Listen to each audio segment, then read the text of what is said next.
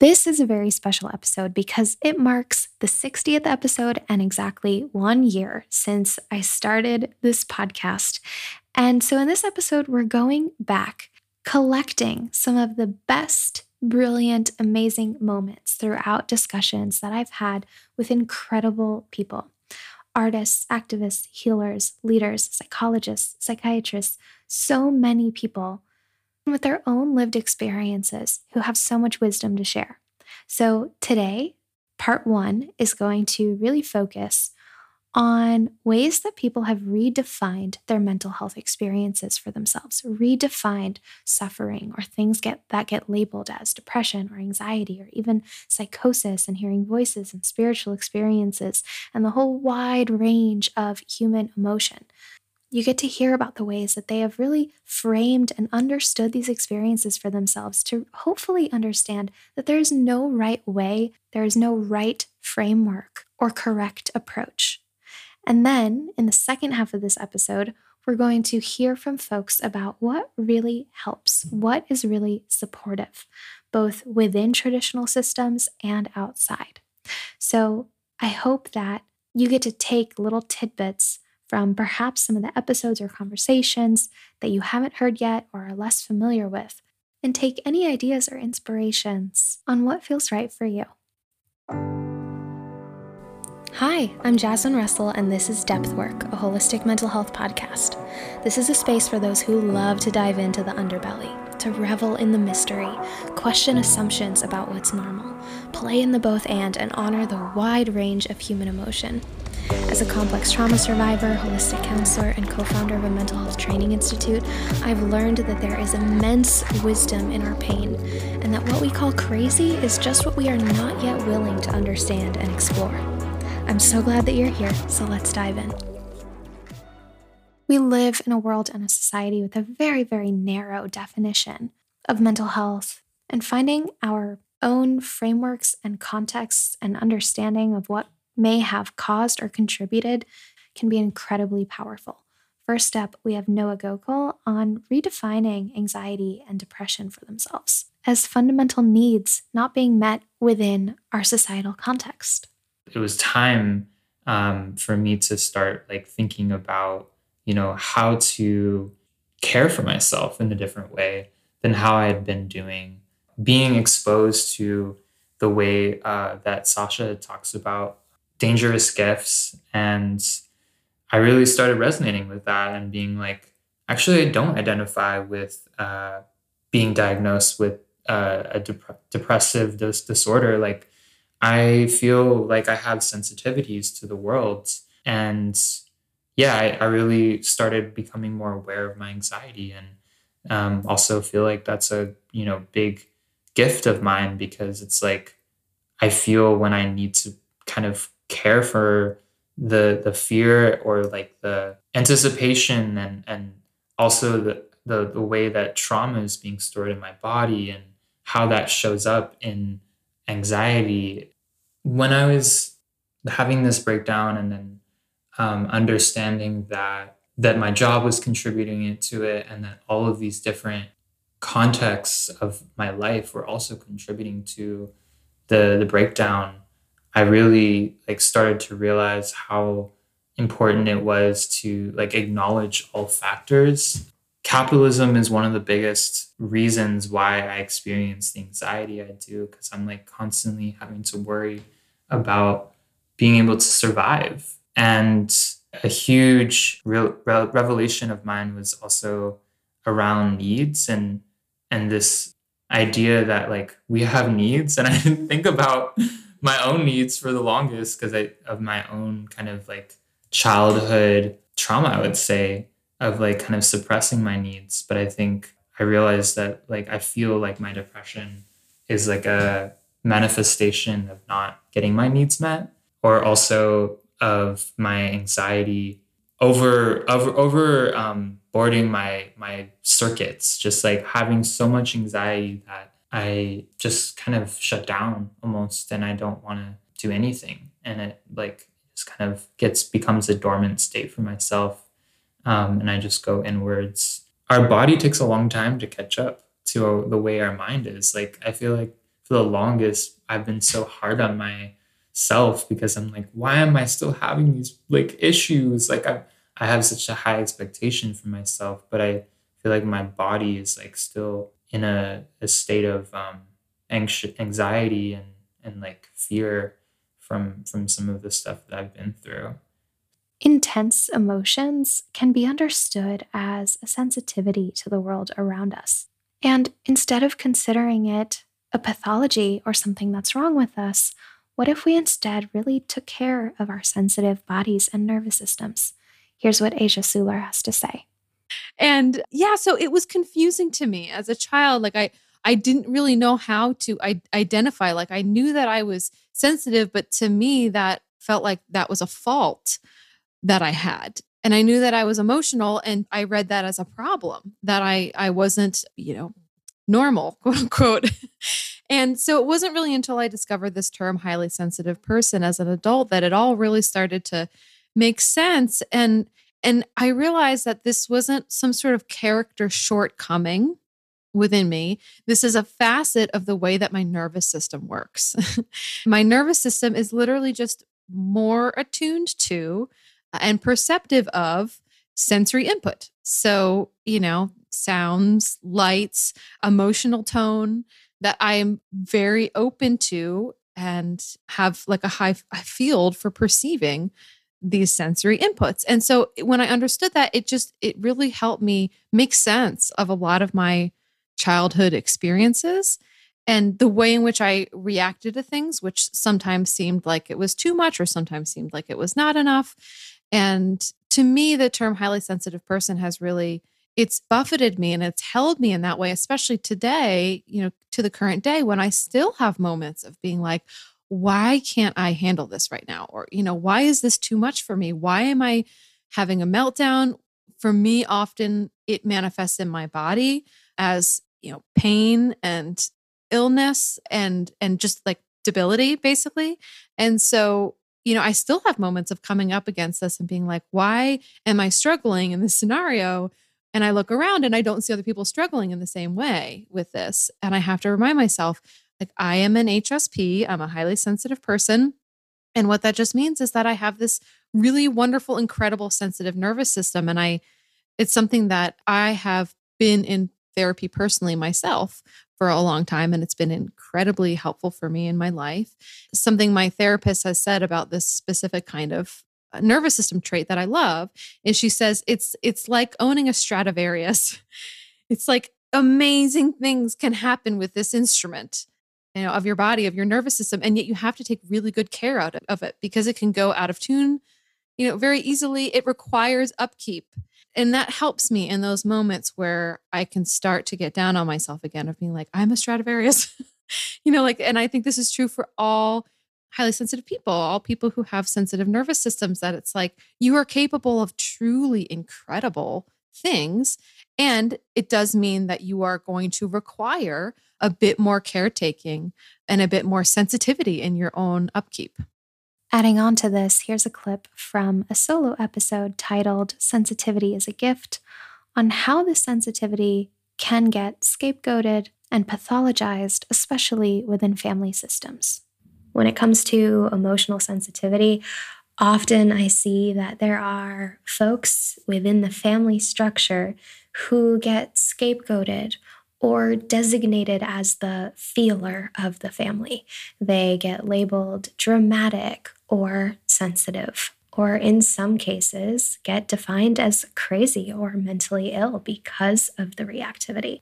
When I used to work with families in particular, people who had children who were coming in and out of the inpatient unit, and when I was working with the family system, I would see this quite a bit, that there was so much happening underneath the surface in the family structure and in the world around them that the most attuned, aware, and sensitive one in the family was the only one really drawing attention to or expressing what were actually pretty deep ancestral wounds, traumas that had been swept under the rug, or the things that people were not saying or were not feeling.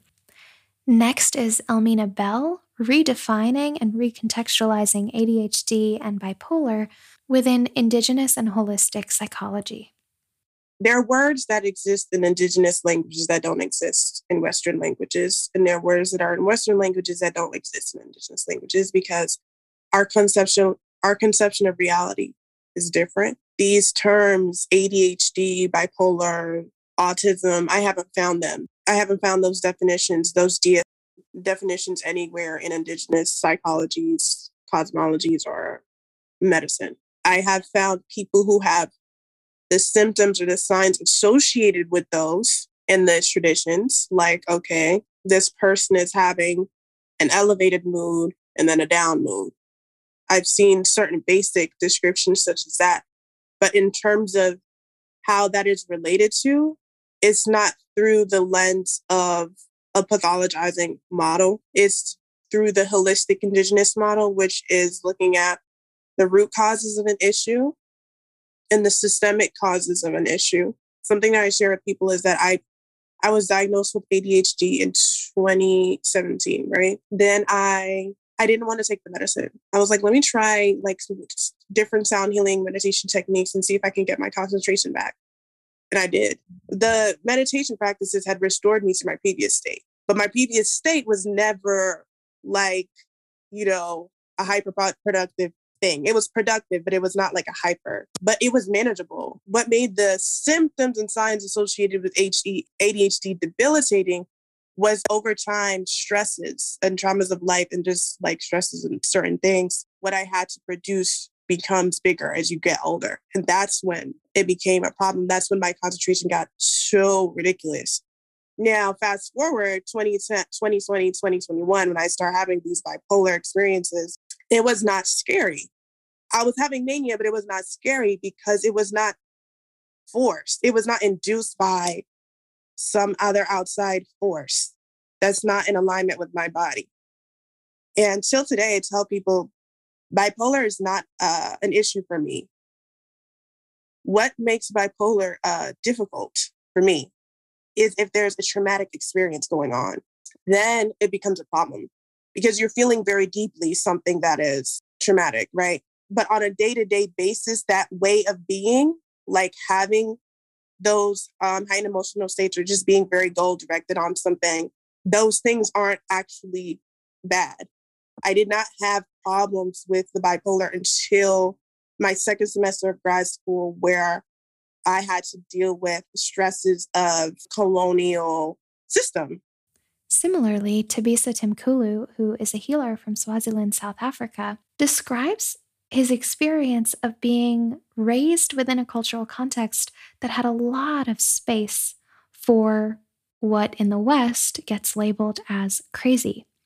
I will say people, they will call it crazy. I will go back there again because that's the common word they use when you scream, like, whoa, they say you are crazy. But luckily, in my home state where I grew up, that was something that we knew. And it was safe for me to just let it happen. Even though inside I know that, okay, you know what? I think I'm going crazy, but I didn't have control of it. I tried to fight for a very, very long time up until I trained. So when they come out, I will make these noises, scream, roar, and then they will not take drums and beat because they respected that I was young. I needed to be at a certain age. Now I'm in school. The only thing they will do, they will just come here, Neil, tell us your name, who you are. And then the ancestors will tell the name, and then they will say, okay, now make sure that you protect this kid. Maybe last year, after staying here and realizing, knowing and having a good understanding of this side here in America and back home. And what I've learned is that here, the way they deal with someone who's, I will say, crazy, they always run to the point where you stop it. They don't give the space for you to let that crazy thing speak, Yes. to make a relationship with that craziness, and to make sure that you do all the things to make sure to prove to the craziness that you do believe that something happened before you were born. You don't know everything. So if something happened before you were born, it will want to speak again. There is a reason that you were born. And the way that it's showing up this time, it's through your body, you going crazy so that other people can listen to you. It's for you to what? Seek for attention so that people can see you and come into you. It will come and provide. But now there is nothing like that. The Western medicine, once they do that, we run away. Actually, I don't run away. They run away and they take out their cameras and take photos of you. They call an ambulance. They take you to the psych ward. They restrain you. They don't ask you any questions. They will ask you after they give what they created, the person that they want you to be. Silence, sit, and behave. That's the term they use. They will say behave. In my culture, there is no behaving, because behaving is what is letting your body move like a tree. Listen where the wind hits you and follow it. But with the guidance of other people, you will never break, you will never hit. But there is nothing like that here. They give you injections without even making the relationship. I will say they don't like to make the relationship. They don't like to do the long division. That's what I would say. Because in healing work, there's nothing like a short term. There's nothing like I do it today, it changes tomorrow. Even though a lot of healers have tried it, it does work, but it has consequences. When it comes to healing people, understanding how the brain works, no one knows where a thought comes from, but they like to cut where the thought is going. If the thought is telling you to move in this way, they must ask, why are you feeling this way? Give the space for you to feel that way. A lot of sickness, it's because people are trying to behave in a way that they will look normal. But that's one thing that the body wasn't created for, to behave, to be controlled, to feel like you are in a prison. Even if your brain you can tell yourself that you are fine, but the body, it speaks over time. In searching for generative ways of understanding her experiences, Katrina Michelle has redefined her altered state as a spiritual emergence or a spiritual experience.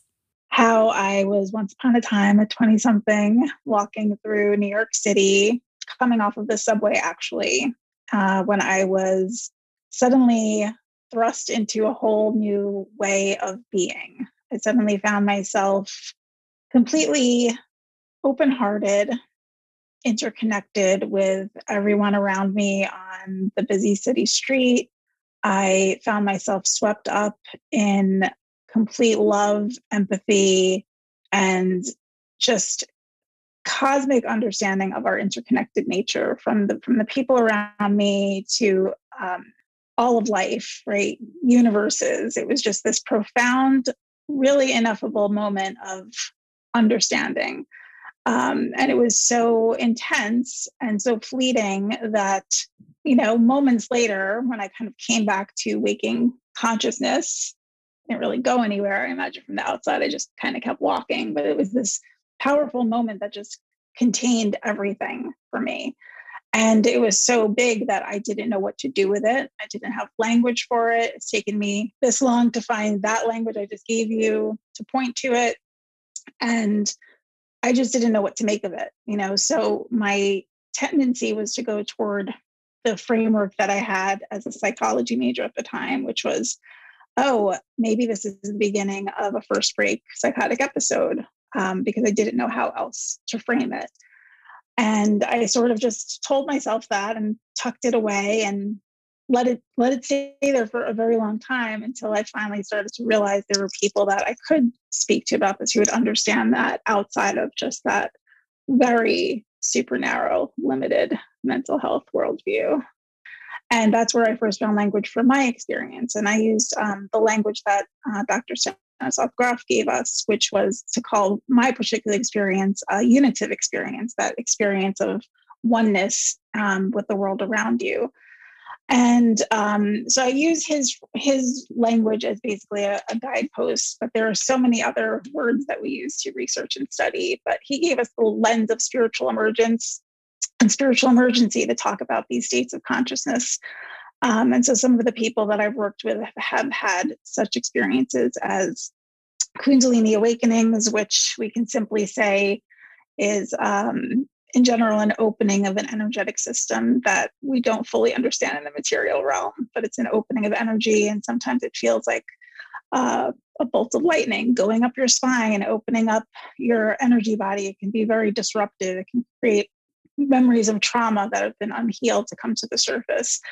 I've worked with people, many people, in fact, who've had near-death experiences where they may have come close to physical death or not. And sometimes people who did actually physically die and they were resuscitated, who had these experiences of the afterlife. And looking at some of the similarities in those areas where people often experience, a tunnel, a white light, they're greeted by ancestors and loved ones. They also have this cosmic understanding of the universe or of a choice point where they can choose to go back to the world that they were living, or they can choose to move forward. So those are just a couple of examples. And then there are things that we talk about kind of in a very common way, which I don't think we give enough credence to, such as synchronicity, deja vu, experiences that people are almost dismissive about, dream states. All of these, I think, are these altered states that can be really used to help us have a lens into the bigger reality. Daryl Rocco redefines her experiences with addiction as a trauma response and a way that she was trying to cope with her own sensitivities and moving from a repression of her emotions to a willingness to be vulnerable. It was just a mess. And to me, it wasn't a full surrender. It was more of I'm going to manipulate how I'm going to not do this thing. So one day, as was suggested in this program that I was involved in, you're told to work with somebody who had something that you wanted. And I had an attitude, and I have this protective mechanism of, I don't need anything that you have. I don't want anything that you have. Are you kidding? I was such a hardcore pain in the ass badass. Legitimately. I was 27 years old, and it was such a pain in the ass. And I don't need a sponsor. I don't want to be a member of anything. I'm not paying any dues or fees. I'm not any of this. And God, it was so funny. Like, little did I know. So I asked her if she would talk with me, and she said yes. And she was from Texas, and it was exactly what I needed. This woman actually saved my life. I'm for sure of this. She saved my tush, and she asked if I was willing to go to any lengths to have, to stay sober and have a different life. And at that point I was, and that really meant like becoming vulnerable and then doing all the work behind that, which, each of the steps, it leads you to the next and to the next. And what came from that, it's like it was a master of my own mess. I had no names for my feelings. I had only that trauma and the splintered feelings of being a victim in my life. And she said, "Dee, honey, if you want to stay sober," she's from Texas. That's what that one was. "If you want to stay sober, you need to get willing to get real." I'm like, okay. And recognizing that I was the master of my own plan, that I had designed in each and every situation where there was a problem, I was the common denominator. And I say problem, and she said, "Victims don't get to stay sober. So you need to decide if you're going to be a victim or if you're going to live your life." Oh, so that's what I mean about my story. I think I said earlier, where kind of story that I weave now is so different than what I was weaving back then. But, my life is completely different. So if I were to say how I got to spirituality or why I was even drinking in the first place, is that I couldn't manage my sensitivities. I didn't have a way to protect myself. My family didn't have the dynamics or the systems or the setups in order to support what I was seeing, hearing, feeling, and experiencing. And then I had these traumatic experiences happen. And what happened from that, slowly but surely, I had to be a little bit willing to uncover, discover, discard, and move forward, and learn to love and to be loved. Next up is Randall Gates, who describes the physiological roots of mental health concerns and the ways in which actually chronic pain and illness, systemic inflammation, and autoimmunity can all be roots to mental health concerns. But needless to say, that's why childhood trauma is so important. So now we have individuals walking around with, for all intents and purposes, dominant fear centers And then that can have hormonal consequences, predisposing us to depression, anxiety, irritable bowel syndrome. There's some discussion in literature. They wanted to rename it irritable brain syndrome because the vast majority of IBS patients have depression or anxiety. And if you talk to a gastroenterologist, they'll say, yeah, most of my IBS patients need help there. Autoimmune disease, chronic fatigue syndrome, fibromyalgia. So it's almost like you name a chronic disorder and there probably is some tie to that. And that's why, because now we're in fight flight much more so than we should be. That basal tone of fight flight is higher than it should be. I just think we just keep doing the same thing and we have to do something different. Yeah, absolutely. And what's the world's number one cause of disability? Depression. Not lower back pain. It's not orthopedic injuries. It's depression. So I'm a firm believer in what you're talking about. I'm a firm believer that this is where we need to start. And certainly we can co-manage with other mental health professionals. But I think this is where let's say probability wise, I think a lot of people could be helped if we started functionally, dietarily, supplement wise in the appropriate way. That's been my experience. Can I say that every functional practitioner out there has the solution to that? I can't say that. I think you need to find someone, if you're looking into this, who really focuses on the mental health side and functional. And there are more, even psychiatrists who are going that direction now. Mm-hmm. But I do think that's a great way to go at first, because as one psychiatrist put it to me, they said, what you're doing is foundational work. And you can't have a house without a foundation, or at least not a stable one. And so we need that foundational work. And then what else? What other dominoes fall, so to speak, when you do that? And one of my biggest passions too, kind of as I mentioned at the onset of this, is what does this mean to your kids? So if someone has a genetic tendency for bipolar or schizoaffective or schizophrenia, because we know these have immunological correlates, the genetics for schizophrenia largely are through major histocompatibility alleles, i.e. immune genes. So this whole genetic association with schizophrenia is largely autoimmune. So can we start working with these families and saying, well, we know this is what the end stage can look like. So why don't we do things immunologically to help this family? And lastly, here's a clip from a recent episode on depression as a messenger, where I describe even more broadly than depression how extreme emotions, or things that get considered madness in general, can actually be pathways, important clues that can guide us towards what's not working in our lives and in society.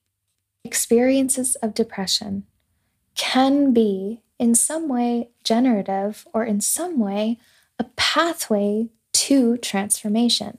And I've actually seen this quite a bit when I worked in the mental health system, often with children and teens and families who were going through really intense experiences, trauma, crises, folks who were going in and out of the inpatient unit. I've often found that depression is very often a signal that there is something in our lives, in our world, in our community, in our society that needs to change, that needs to shift, that's not working for us. Before I go there, I want to share with you a quote by Thomas More, who's a psychologist who wrote the book Care of the Soul.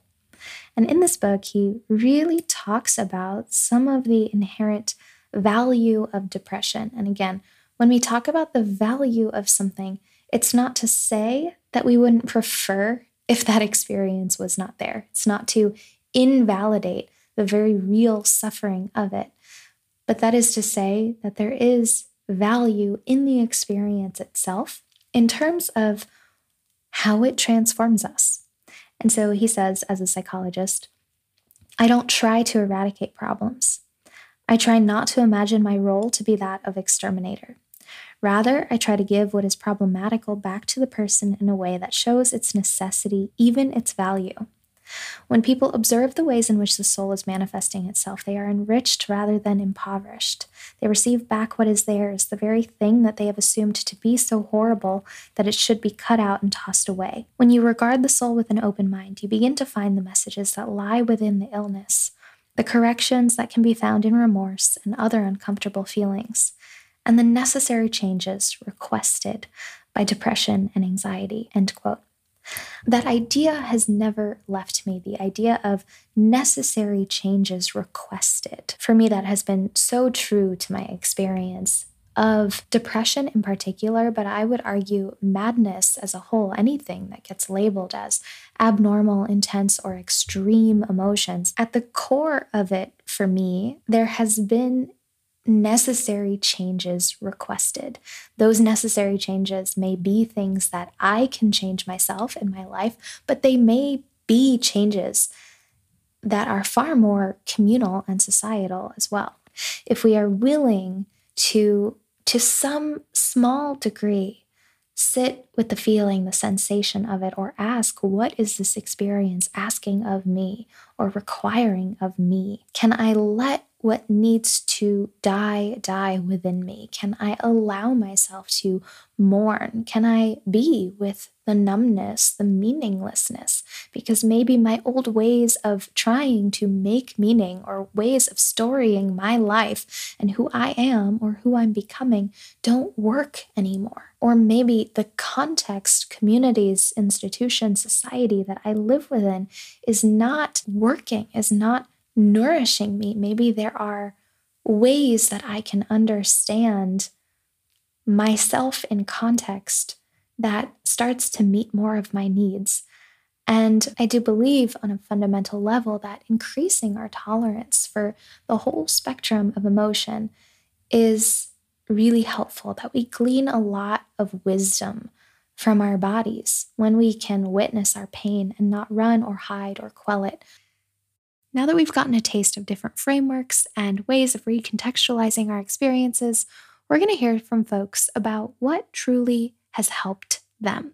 What is truly supportive when it comes to navigating emotional pain and suffering and the whole wide range of things that impact our mental health.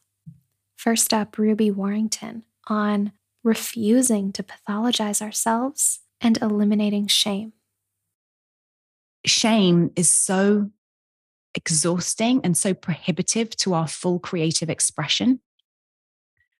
The longer we feel ashamed for who we are and the choices that we make as a result of the people that we are, the less power we will have to wield in the world. The less shame we feel about that, the more emboldened we will be to put into the world the creations, the ideas, the thoughts, the ideologies that reflect who we are and what we want and what we need.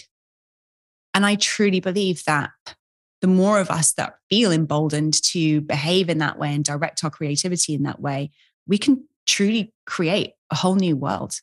We truly can. It sounds kind of, I don't know, grandiose to put it like that, actually. But I think you can sort of feel it in your body, right? So long as I feel ashamed of myself, I'm not going to express myself fully. Once that shame is lifted, I am free to create whatever I want, to ask and demand what I need. And that's, it's dangerous to the status quo. And this is why, the subtitle for the book is The Revolutionary Rise of an Unsung Sisterhood. Because I think there is a real strong sense of revolution in us just claiming our right to create and to live lives that we know are right for us. Because shame actually, whether it's consciously projected at us or whether it kind of is just something that develops out of an unconscious understanding of ourselves as being other or deviant in some way or defective in some way, it just kind of like sucks up all of our creative juice, I think. And it's a powerful tool of oppression, ultimately. The next clip is from my discussion with Jagger Waters on childhood sexual abuse. And she brings in this really wonderfully stubborn attitude, this refusal to believe that it's something that we cannot overcome, and this refusal to engage in this endless loop of healing. This never felt unrecoverable. It never felt like the awful thing that everyone made it seem. And I think that I can credit, maybe not directly those therapists, but like myself, the healthy adult relationships that I did have, all the mentors, the fact that I grew up in an environment where I could constantly engage with my creativity and writing. These words like healing and recovery, I think that confuses people like from knowing what that goal actually is. Because if your goal is just like, I need to heal, I need to get better, I need to heal, I need to get better, I need to recover, that isn't specific enough. Yeah. And you ultimately, like the times when I like felt like I wasn't okay, or I felt like everything was fucked for me, it's because I believed that it was fucked. I believed that it was never going to get better. And the moment that I decided, you know what, actually, not only is it going to get better, but like, I'm going to have like really great sex, and I'm going to be like really self-aware. Then it became that way. Like it is choose your own adventure. It is what you decide that it is. And that's the responsibility that we were talking about earlier. Look, I think with using something like comedy or just, refusing to treat it like cancer, it's the ultimate like genre flip. Like it's the ultimate 180 reversal to take something so horrible and to bring a little bit of levity and light to it. Like, I think that's magic. That's why we're here. That's like the transformative qualities of being a creative person. Similarly, Daryl Rocco talks about the isolation that is so common amongst trauma survivors and the real lesson in being how to ask for help. Wherever I go, there I am the one that needs to find a way out of this darkness or address whatever I haven't been addressing and actually ask for help. Because probably from the very early time, mostly after my dad died, I felt like I was a survivor. And as a survivor, you don't ask for help. I got this, couldn't rely on anyone or anything. There was nothing super predictable. That was a hard pill to swallow, that I was the one that needed to look at myself and let go of things. Asking for help was the challenge. I've been walking a path of asking for help and reliance on something a little more divine other than my own self-will, because self-will is great, but if self-will could get me where I wanted to be, then we would all be living in a different paradigm, I think. Similarly, Isa Ibrahim credits friendship and community as one of the biggest healing factors in his life. You never know how important friendship is and connections and relationships are until you lose everything. And you never know how important it is, how much enough is, and how much things don't really matter when you lose it all. Starting from scratch again, you can pick and choose what you need, what you don't need, as opposed to hoarding all the things you grew up with because that's all you know. Once you lose that, you're free. But I did discover after losing my family and being a pariah that relationships were important, and I would not get through unless I reestablished or made new friends and connections, which I think Ida was wonderful for. You and Sasha, and there were some people who I just made friends. And it was important to just, when I made these friends, I always let them know when they ask, what are you in here for? You seem okay. They always say, well, this is what happened. I'd always tell them the story. I was always upfront. It was healing for me, and it was important for them to know. So if they wanted to cut and say, oh, that's too much for me, gotta go. Or if they decide to stay, I know I've got a real friend. Speaking of authenticity and relationships, next up we have Caitlin Loon, who talks about the intricacies, the vulnerability of co-regulating with another person and being really deeply honest about our own projections and experiences as we're trying to build deep friendships. A person that we're intimately relating with upsets us.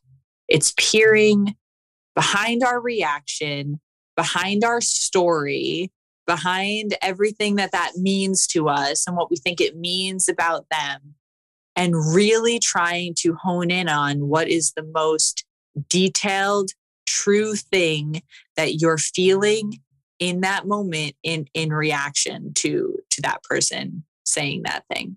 I mean, we can be as empathetic, and perceptive and, all the things as we want to say.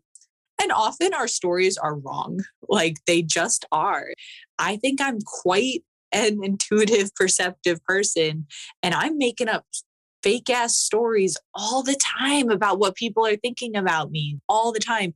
Because if you want to talk about empathy for a second, or like being an empath, I think the real thing that we can get closest to perceiving is a person's physiological response. I think people, if they're paying attention and a person gets tight in front of them, if a person gets tight in front of me and I'm paying attention, my body gets tight also. And I feel that and I go, whoa, okay, they're tight. I'm tight. So I think that's legit. But then I have this whole story that's based off of all my own bullshit about how annoying I am and all the things that I say that could have been dumb and everything that they say that they're sensitive about. And I create a whole story about why they got tight. And then when I check in, they're like, oh, actually, I just like saw the time and I'm running late to something. So I need to wrap this up. And I feel kind of guilty that I'm cutting our phone call short, but like I have to go. And it's like, wow, so if you already have a story that you're annoying and you don't check in when this thing happens, like now you just have more evidence that you're annoying and you're getting further away from sharing your reality with this person. And so giving yourself the intimate, and let's be real, it's very vulnerable to say it, and just giving yourself a chance to like sync up realities with that person and get on the same page. I find that, just like you said, like so intimate, like it feels really intimate. Next, Noah Gokul takes us into the power of community care and also the value in really slowing down. I need community. I need a lot of like affirmation, self-affirmation and validation. And I need real like community care. I need like people that are able to support me when I'm feeling down, and just also I need to like not overload myself. For the longest, I've really tried to just do the most. Like in New York, moving to New York did not help that. Like such a capitalist grind culture. And I thought that like, I just had to like follow this flow of like doing so much, but like less is really more. And I feel like in the recent years, I like realized how much I needed to slow down in order to heal and just follow the intuition of like what my body needs in the moment. Right now, I think I'm just trying to think about like how my body is feeling on a daily basis. And I do meditations and I journal and I move a lot slower these days. And I just try to not like rush into like any sort of commitment without like feeling out what I really want. And I just like talk with my chosen family and I make art and I just do less work. Yes. If I can. And Asia Suler brings us back around to deeply tending to our bodies and our nervous systems. Chronic illness and chronic pain have been my greatest teachers. And what that really boils down to is my body is my greatest teacher really in this lifetime. And I realized for a long time I was very antagonistic with my own body, not wanting my nervous system to act the way that it acted, or being frustrated with my body's inability to just be well, or do what I see other bodies doing. Like, why can't my body do that? And really the reframe of seeing my body as my own spirit guide, as this sacred animal companion who will let me know anytime I am not honoring my truth, basically, which includes the truth of my own body and my own systems and what they need in order to be nourished and flourish. Bridging the elements of community care and tending to our nervous systems. Here's a clip from an episode on holotropic breathwork where I describe some of the main lessons and benefits of this specific practice on healing mentally, emotionally, and spiritually. Knowing this potent, powerful aspect of altered states, and while I didn't want to relive anything like that again, I wanted to be able to safely engage with altered states in a way that would be really healing and helpful for my nervous system in a group of people with skilled practitioners, and breathwork hit all of those marks for me. I started going to group breathwork sessions in New York City when I lived there and really was so moved by what it was like to be in a group of people, all not only healing together, but being incredibly expressive together. To me, that was the most novel part, and still is the most novel part of holotropic breathwork, is that we get to laugh, scream, cry, make sounds, move our bodies in ways that we typically don't have any other spaces in our society to do so. I've talked about this before, but we are so emotionally constipated as a society. We are so emotionally repressed.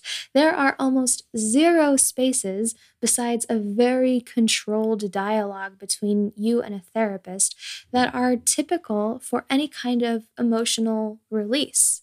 We don't have any places to do so. And I'm not saying that we should all be walking down the street expressing every emotion that moves through our bodies, but we need places to access our emotions where it is safe to do so and where we get to understand that we're not alone in those emotions, in our sadness, in our anger, in our pain, in any of those things. Breathwork has taught me many things, but the main thing that it's taught me is that the body has its own innate wisdom. Anytime that I've gotten stuck in the mind, stuck in what I thought the process needed to be like or look like, things that I thought I needed to learn or move through or experience, my body has always led me to far deeper, more powerful places than my mind ever could have. And through breathwork, I've learned to not just trust the emotions that are coming up to be released, because emotions have to be felt in order to be healed. They have to be felt in order to be integrated, and they are felt through the body. But breathwork has also taught me that my body knows exactly what it needs in order to heal. And I'm a big believer that all of us, all of our bodies have a unique wisdom that if we're able to just get out of our own way, our bodies know what it needs. Our bodies know how to release trauma, how to release stress, distress, past experiences. Here's Elmina Bell again on the value of spiritual practice. I learned about how, even for me, when I was stressed, doing spiritual activities helped me to calm down.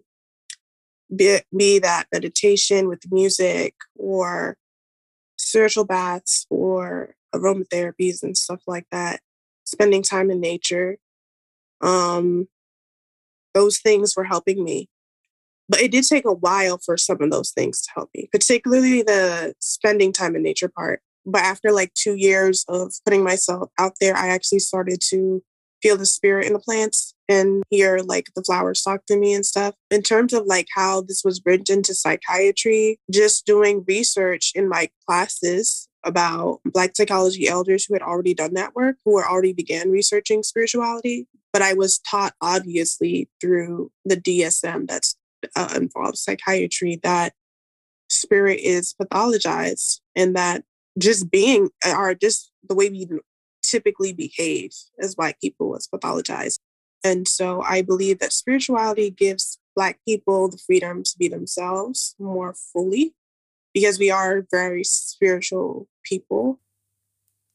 Spiritual practice can also open us up to different language and ways of being. Here's Brittany Quagan on how communicating with her spirit guides brought her through some of the darkest times in life.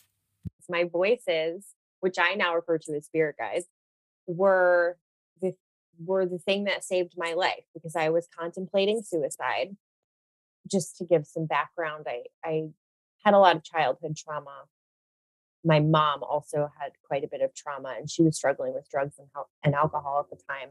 So I was kind of on my own. I was in this place of just loneliness. There was no one home ever. It was always dark. My mom was always locked in her room, like blowing coke or whatever the hell she was doing in there. And I was just in my room, going through teen things, which are hard to go through on your own, as it is. But having these more deeply emotional experiences, and contemplating suicide. My guides kept me from doing that by sort of encouraging me that, this is just for now, and there's things that are going to be happening in your future to help people, and you're going to write books and all this shit. And I'm like, what? Like, I still to this day, working with people with depression and having experienced depression myself, really, I'm like, our narrative is not rooted in all of this empowerment. So to me, that wouldn't have come from myself. In a similar vein, here's how Asia Suler describes feeling the power of that universal unconditional love and some of the other spiritual practices that work for her. Something I've written about before is this idea that the message you most need will never stop trying to be delivered. Yes. That's how much you're loved, pretty much. That like the earth and your guides and the universe, whatever words work for you, that it's like they love you so much that they're not just going to let you not, flower in the way that you are really meant to. But sometimes like that message, it's got to come like, it's like the first book of Harry Potter when that Hogwarts letter has to come like 1 million times or something, it's kind of like that. It's like, it's just like being like stuffed down the chimney and like coming through underneath the door. And so I try to have a sense of humor about it. But yeah, for me, time in nature is really essential. And very specifically time where I'm not doing anything. There's not a goal. I'm not hiking to a pinnacle. I'm not trying to harvest something. I just go normally to a place where I can be quiet and like lay down. And then for me, writing is huge. Not the kind of writing where I'm going to then share it with the world, but just, stream of consciousness. What am I thinking? What am I feeling? It's sort of like how I come back into my home frequency is how I put it, is just doing a little bit of writing. So that is very, very helpful for me because often I don't even realize necessarily what I'm feeling until I slow down my thought process enough. And for me, writing is how I slow it down. I think some people speaking works like that for them.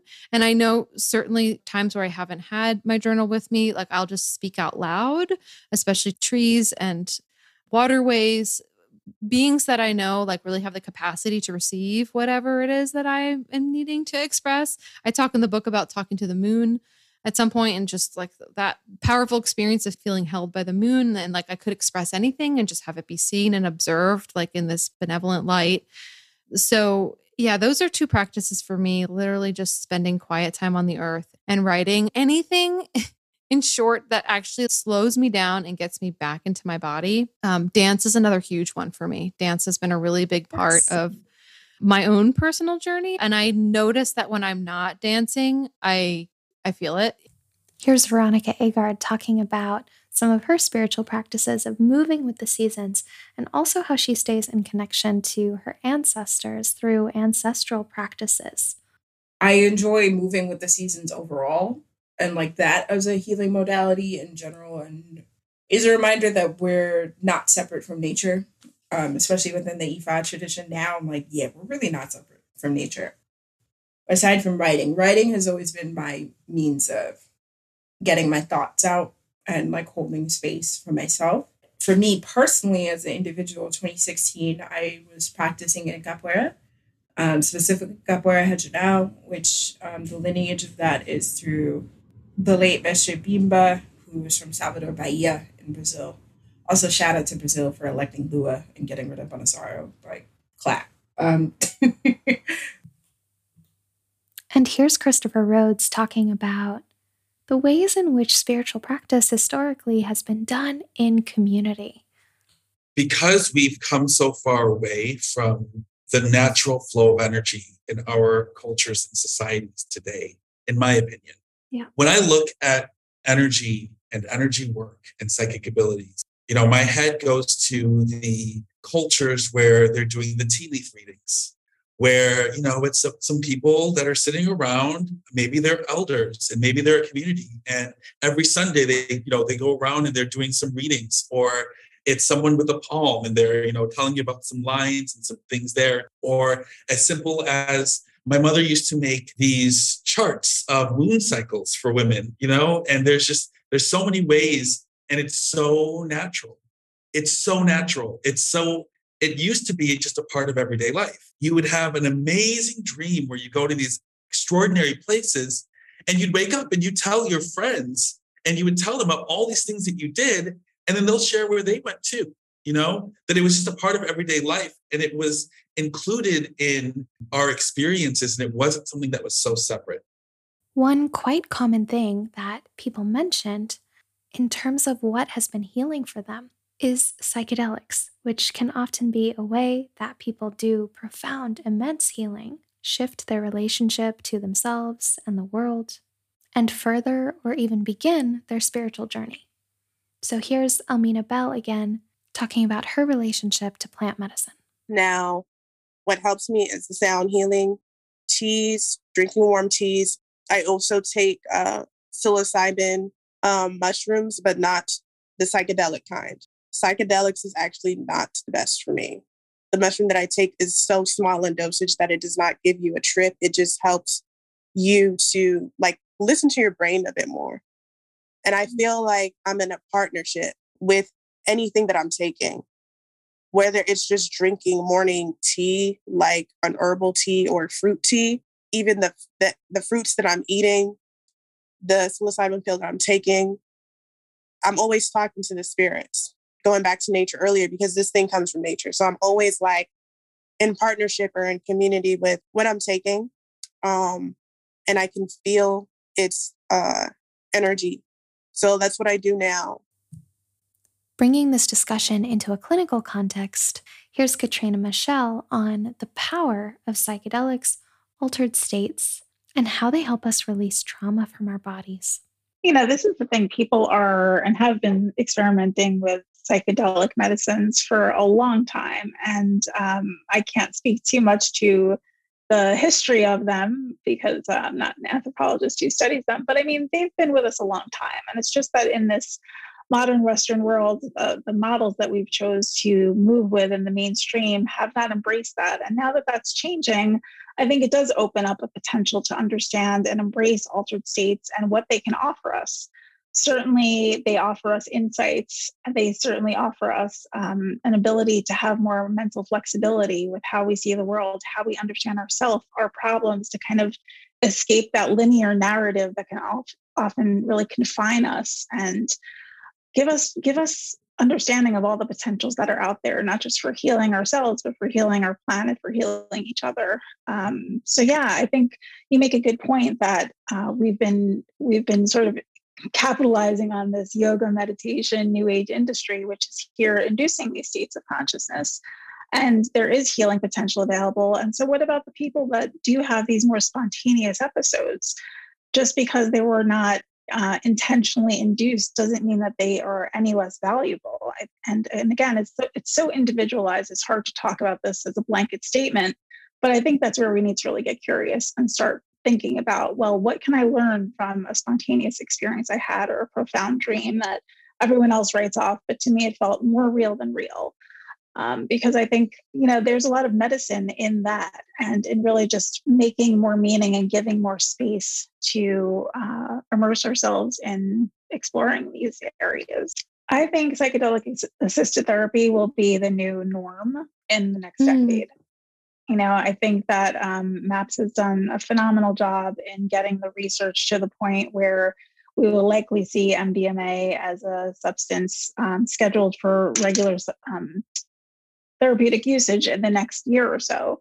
And I think with that, it's fascinating. And when you think about the potential there, the way that MDMA works in a therapeutic setting is that it gives somebody the opportunity to, first of all, feel safe in the setting with a trusted person who is sober, supporting them and who's able to hold the emotions that come up with them. So the reason it's been researched for PTSD is that it supports one's defense system in coming down enough so that the trauma memories can come to the surface and they can be worked with and ideally eradicated.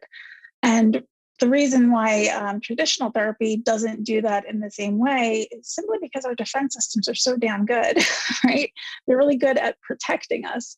But often in that protection is a level of restriction, right? It's keeping us from accessing what it really is that we need to work on. And psychedelics, and in this case, MDMA, is really something that just allows the defense system to come down so that we can safely access the traumatic memories, work with them, and clean things out and give us a fresh start at accessing the heart space, accessing self-love, self-compassion, and moving into I think a therapeutic space that is very different than somebody in traditional therapy will experience, at least in a few short sessions. David Levine brings some more nuance into this particular discussion by helping us understand that the decision to take any drug, either outside or within a clinical context, is a really crucial decision, and one in which there is no universal correct answer for anyone. I had some, experiences with various drugs when I was very young. I started smoking weed when I was like 14 and eventually moved on to like opiates and whatnot when I was starting college, and parts kind of like kill the pain of just like living a life that there was kind of like no reason not to just be kind of numbing myself out all the time. And eventually kind of stumbled across psychedelic drugs. And, I took ayahuasca because I knew it was a drug that I could make at home, and I had heard about it. I had no like intent for the type of like outcome that it ended up having on me. But, from the first time I drank ayahuasca, I was no longer, for lack of a better term, addicted to opioids.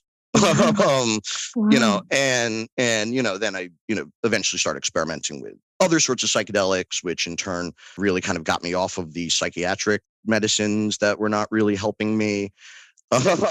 And, really trying to set kind of direction for my life, and really deciding that what I wanted to be doing was like fighting the war on drugs. It's wonderful, wonderful stuff. Psychedelic psychotherapy is awesome. I've been, very into MAPS since I heard about them in 2006.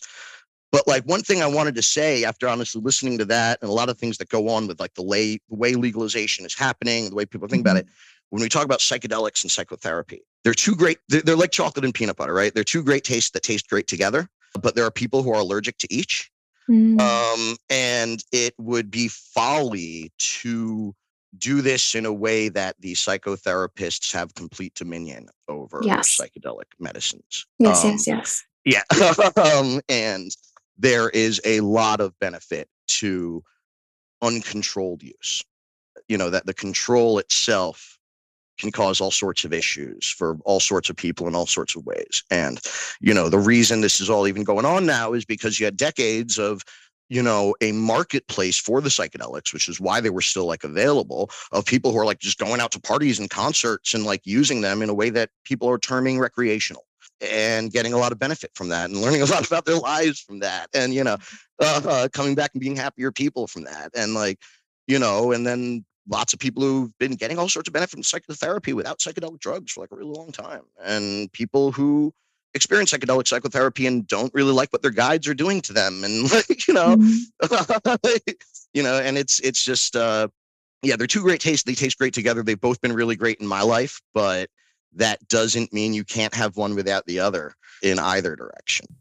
If people do decide to engage in therapy or any kind of clinical setting when it comes to mental health, what is it that can help those environments actually be supportive? Here's Noelle Hunter talking about what she's learned can be helpful in a therapeutic relationship. The first time that I was in a session and I got mad at the therapist, and the therapist turned around and said, "I'm sorry." That blew my mind, that the person didn't tell me it was my fault, didn't get defensive, didn't say, "Oh, I was just being irrational," whatever. I said, "This thing upset me." And they said, "You're right. I'm sorry." That's a thing people can do. I think just more moments like that of like treating me like a human being, really genuinely trying to understand how what I was experiencing made sense, not pathologizing me, even when things were super bizarre and all over the place and didn't make any sense and was totally not even anywhere remotely close to reality. It was like, okay, tell me more. And it's like, oh, yeah, okay, let's actually try to understand this, not just freaking out and saying, here's a drug. shut up. Here's Jagger Waters on the value of selecting a therapist who's right for you and your specific needs. I guess if there's one thing I was going to say to my younger self or to like other people who have like ongoing childhood sexual abuse, like do not see a regular therapist. Do not just go see someone because they're a therapist. You need to find a trauma-informed, kink-positive sex therapist. Yeah. Because when I did that, I saw this one. I only got to see her twice. It's so expensive, which is kind of funny in its own way. Like I don't have $50 problems. I don't have $50 an hour problems. I have $200 an hour problems. And that's how it is. But so I couldn't afford to see her more than twice, but she changed my life. And I go back to like, that was actually worth my time in a way that the other ones were kind of actively harmful. And it was like the other therapists who weren't trauma informed were like, they were like adding time to the sentence that I already had. I'm like, now I got to do like 2 more years. I got to do, and now I got 6 more months on the end of my sentence to like get over what you just said to me. Next, we have Brittany Quagan on a specific therapeutic modality called internal family systems and how working with the different parts of the self can be really healing. I'm a huge fan of internal family systems Mm-hmm. and looking at the parts of me that developed at different stages throughout my life and why those parts developed and how they're helping me and how I can work with them as opposed to fighting with them, just to feel more grounded and connected to myself and to the world. It's been a hell of a freaking journey to really explore who I am and how all of these parts of me got here. And I love doing it through that lens of like, all right, who is this part showing up and how did you get here? And really like tracing those things back helps me understand that on a much deeper level without judging the shit out of myself for the parts that I have that like to show up at certain times where I'm feeling scared or triggered in whatever way and exploring where I learned. Yeah. Where did I learn these beliefs? Where did I learn these feelings? Where did I learn that this is how I have to show up in the world? Next, Jessie Roth talks about claiming the identity of trauma survivor and how she granted herself permission by sharing her story with people who could really hold it. Well, one thing that comes to mind is one of the earliest times that I felt like I might be able to claim this came through the experience of telling my story to other people, which I started to do more and more over time. And it's funny, many of us had this experience where you share something with someone else and it doesn't like, because you hadn't said it out loud or your relationship or vantage point was just you to that story, like it didn't seem quote that bad. So it was me sharing some things that had happened to me to other people and then being like, oh my God, like, are you okay? That sounds really hard, even if it was something that happened years ago. And that like kind of was an eye-opening experience. And the way I would put it is like a both and. I think that there's value and sometimes it is like maybe the necessary first step to hear that validated by somebody else, but you can't stop there. Like I know for me, I understood more over time that I needed to get to a place where I wasn't just validating it because someone else thought it sounded bad. I needed to like, understand that implicitly, but I will name, because it really was part of my experience, that helped get me there. Like having that experience multiple times. Yeah, I'm just really grateful for all of the people in my life, and you're one of them for sure, who like listened to my story for one thing. That's just incredibly powerful. Just listen, no judgment, and also maybe offered with permission, like not advice, but like, hey, can I offer you something? That sounds really hard, or that definitely sounds difficult. No one also trying to put any kind of label on me. I have an experience or set of experiences in my family that are hard to talk about. And I think I want to offer that as like a really concrete tool, like fiction writing or poetry and music, like just kind of like all of the different avenues that there are for expression to people who might struggle like I have with like more straightforward, here's my story, like here's all the things that happened to me. And for any number of reasons, it could be re-traumatizing to tell it, even if you want to. And also like, I don't know, maybe privacy reasons. And so I just remember feeling this like really deep sense of power that I managed to find by reconnecting to fiction writing, which is something that I did a lot as a kid, but in the sense of trying to find kind of liberation and be able to like express myself, like to kind of make private stuff public in a way that I needed. And also it like offered me some sense of like anonymity. And as a final theme to round out this section on what is supportive and helpful, here's Noelle Hunter on letting ourselves be messy and fall apart in the right supportive environments. I had no choice but to be in it, for sure. I think I was lucky that I didn't end up in the hospital. I also was lucky that the 5 different drugs I was put on made me very, very sick. And so I threw them all away. So in that sense, it did kind of force me to be in it probably longer than if any of those 2 things had gone differently.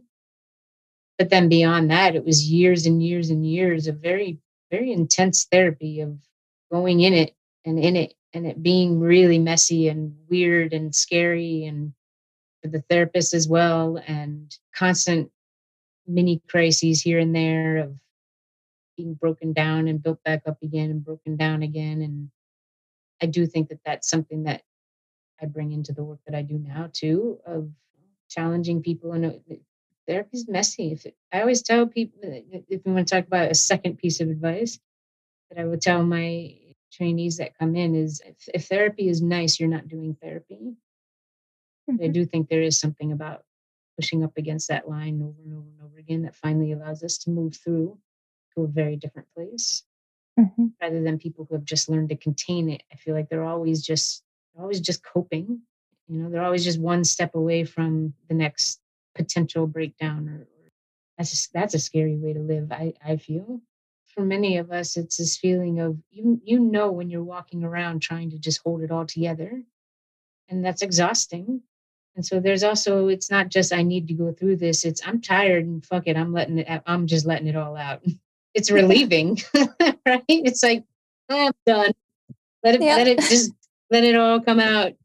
It's all right. So there's definitely a piece to that, I think, for most people. I think also there's a factor of, once I got through the crisis and was to a place where I could just put it all away and pretend this never happened. Not doing that, I think, was because I felt safe. I had a good relationship with the therapist, and I think I felt safe to be able to open it up in safe ways and kind of go in and out of it, if you will. But I don't think I would have been able to do that alone. Yeah. I think it really does always come back to relationship. Yeah. Do we have a safe space to be fully messy, fully ourselves? And finally, coming full circle, we're back around to Noah Gokul, who describes the power of just being with ourselves in our experiences without trying to fix or change or stuff anything down. Just being in it. Like, I think a lot of times anxiety is just like so severe when we just suppress it and we don't acknowledge it. Like, lately, in the last few years, I've just gotten a lot better at being like, I am really anxious right now, or I am lonely, or I'm feeling a lot of fear, or, you know, even though it's like really challenging to actually acknowledge it, it's like just doing that, like that act is like somehow like better. I'm so grateful to you for being here. I also have something for you to take with you. It's a workbook and meditation bundle called Reclaiming All Parts of You. I created it as someone who really resonates with moving through a lot of shame, insecurity, and self-doubt to really tackle these issues so that you can stop hiding and feel free to express more of you. The link to that is in the description below. It's free. You can just sign up with your email. And if you loved this episode or this podcast, please let me know. I would love it if you left me a review on Apple Podcasts. Let me know what you liked and how it supported you. And I love hearing from you in general. So if you have a question for me or want me to talk about a specific topic on this podcast, send me an email and let me know. Until next time.